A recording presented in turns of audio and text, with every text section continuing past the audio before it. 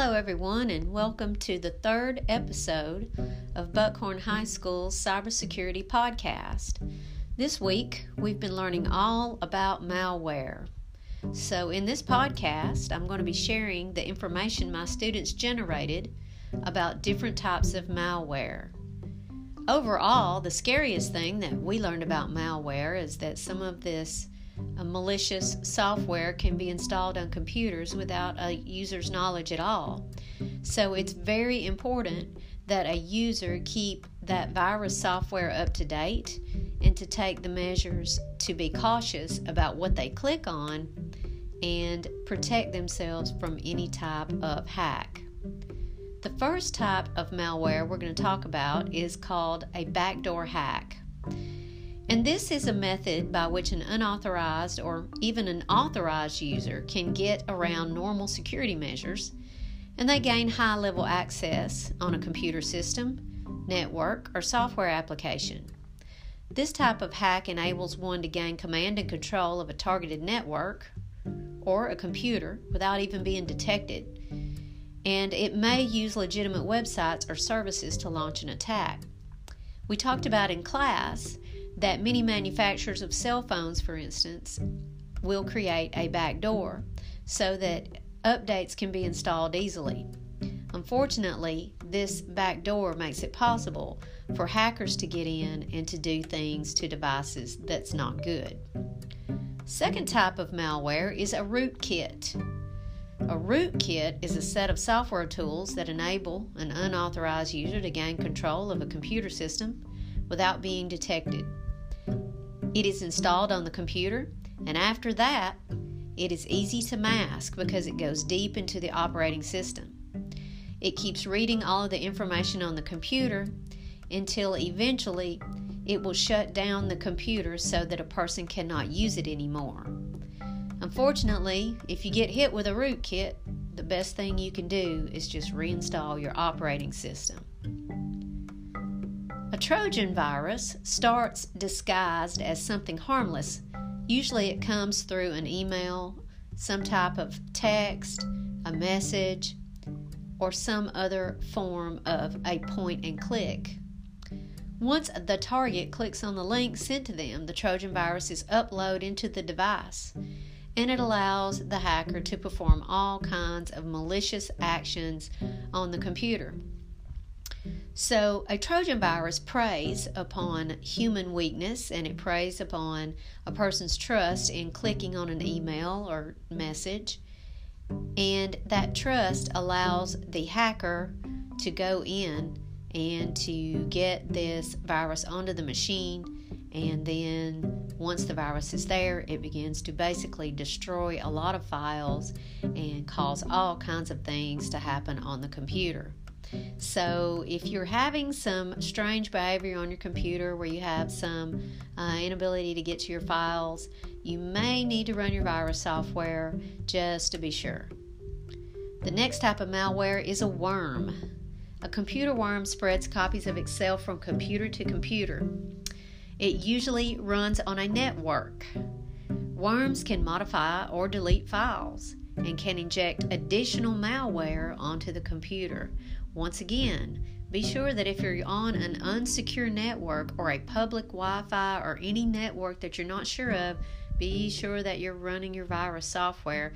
And in fact, we recommend that you don't use untrusted networks at all, but sometimes many of us do so. The next type of malware is ransomware. And just like a regular ransom, it works by demanding a monetary payment from a person to get the computer running again. Ransomware is usually installed through phishing emails, and once you click on it, it embeds itself in your system, and at that point it encrypts your information, makes it impossible for you to get to, locks down your computer, and the only way the computer can be unlocked is by the person who installed the ransomware.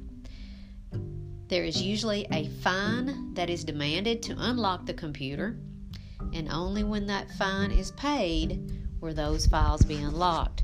As of now, we don't know of any real way to protect yourself against ransomware, One of the things that you need to be sure of is that you're changing your password frequently, that you have a password that is more than 8 characters, that it uses a capital letter, it uses a number, and a special character.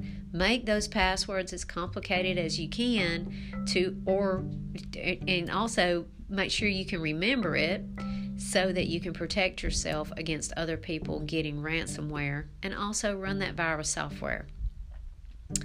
Adware is software that automatically displays or downloads advertising material when a user is online. It can appear in pop-ups or banners on computer screens.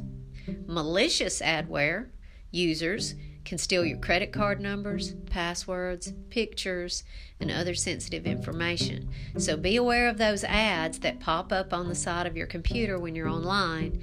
Be very, very cautious about clicking on any of them.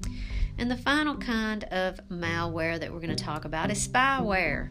Spyware is kind of like adware, but it is a software that aims to gather information about a person, an organization, sometimes it's without your knowledge, and send that information to another entity without the consumer's consent. It is designed to track your internet habits, nag you with unwanted sales offers, or generate traffic for their host website. At the final part of the week, we did some research on phishing, and we talked about phishing in our last podcast, but to remind you, phishing is a type of computer hack that relies on a person's trust. And what normally happens is a person receives an email and is asked to click and go somewhere and do something, and the person not understanding and not checking to make sure that the email is legitimate will click on that information, and once he or she clicks there, that click allows a person on the other end to get information from you. Perhaps it might be your email address, it might be a password. So be aware and be very, very cautious when opening up emails from people you don't know, clicking on links. Make sure that you look at those links carefully to make sure that they are secure with HTTPS and that they are legitimate links. And if you're not sure about it, just don't click on it at all. So we did some research on phishing, and phishing preys upon people through email. And unfortunately, we found out that it is pretty easy for people to go out and get many, many email addresses just readily available online. So be aware that your email address may be published in places you don't really realize, so you have to be extra cautious about clicking on those emails. Thanks again for tuning in. We'll be back with you next week, and we hope that you stay safe online.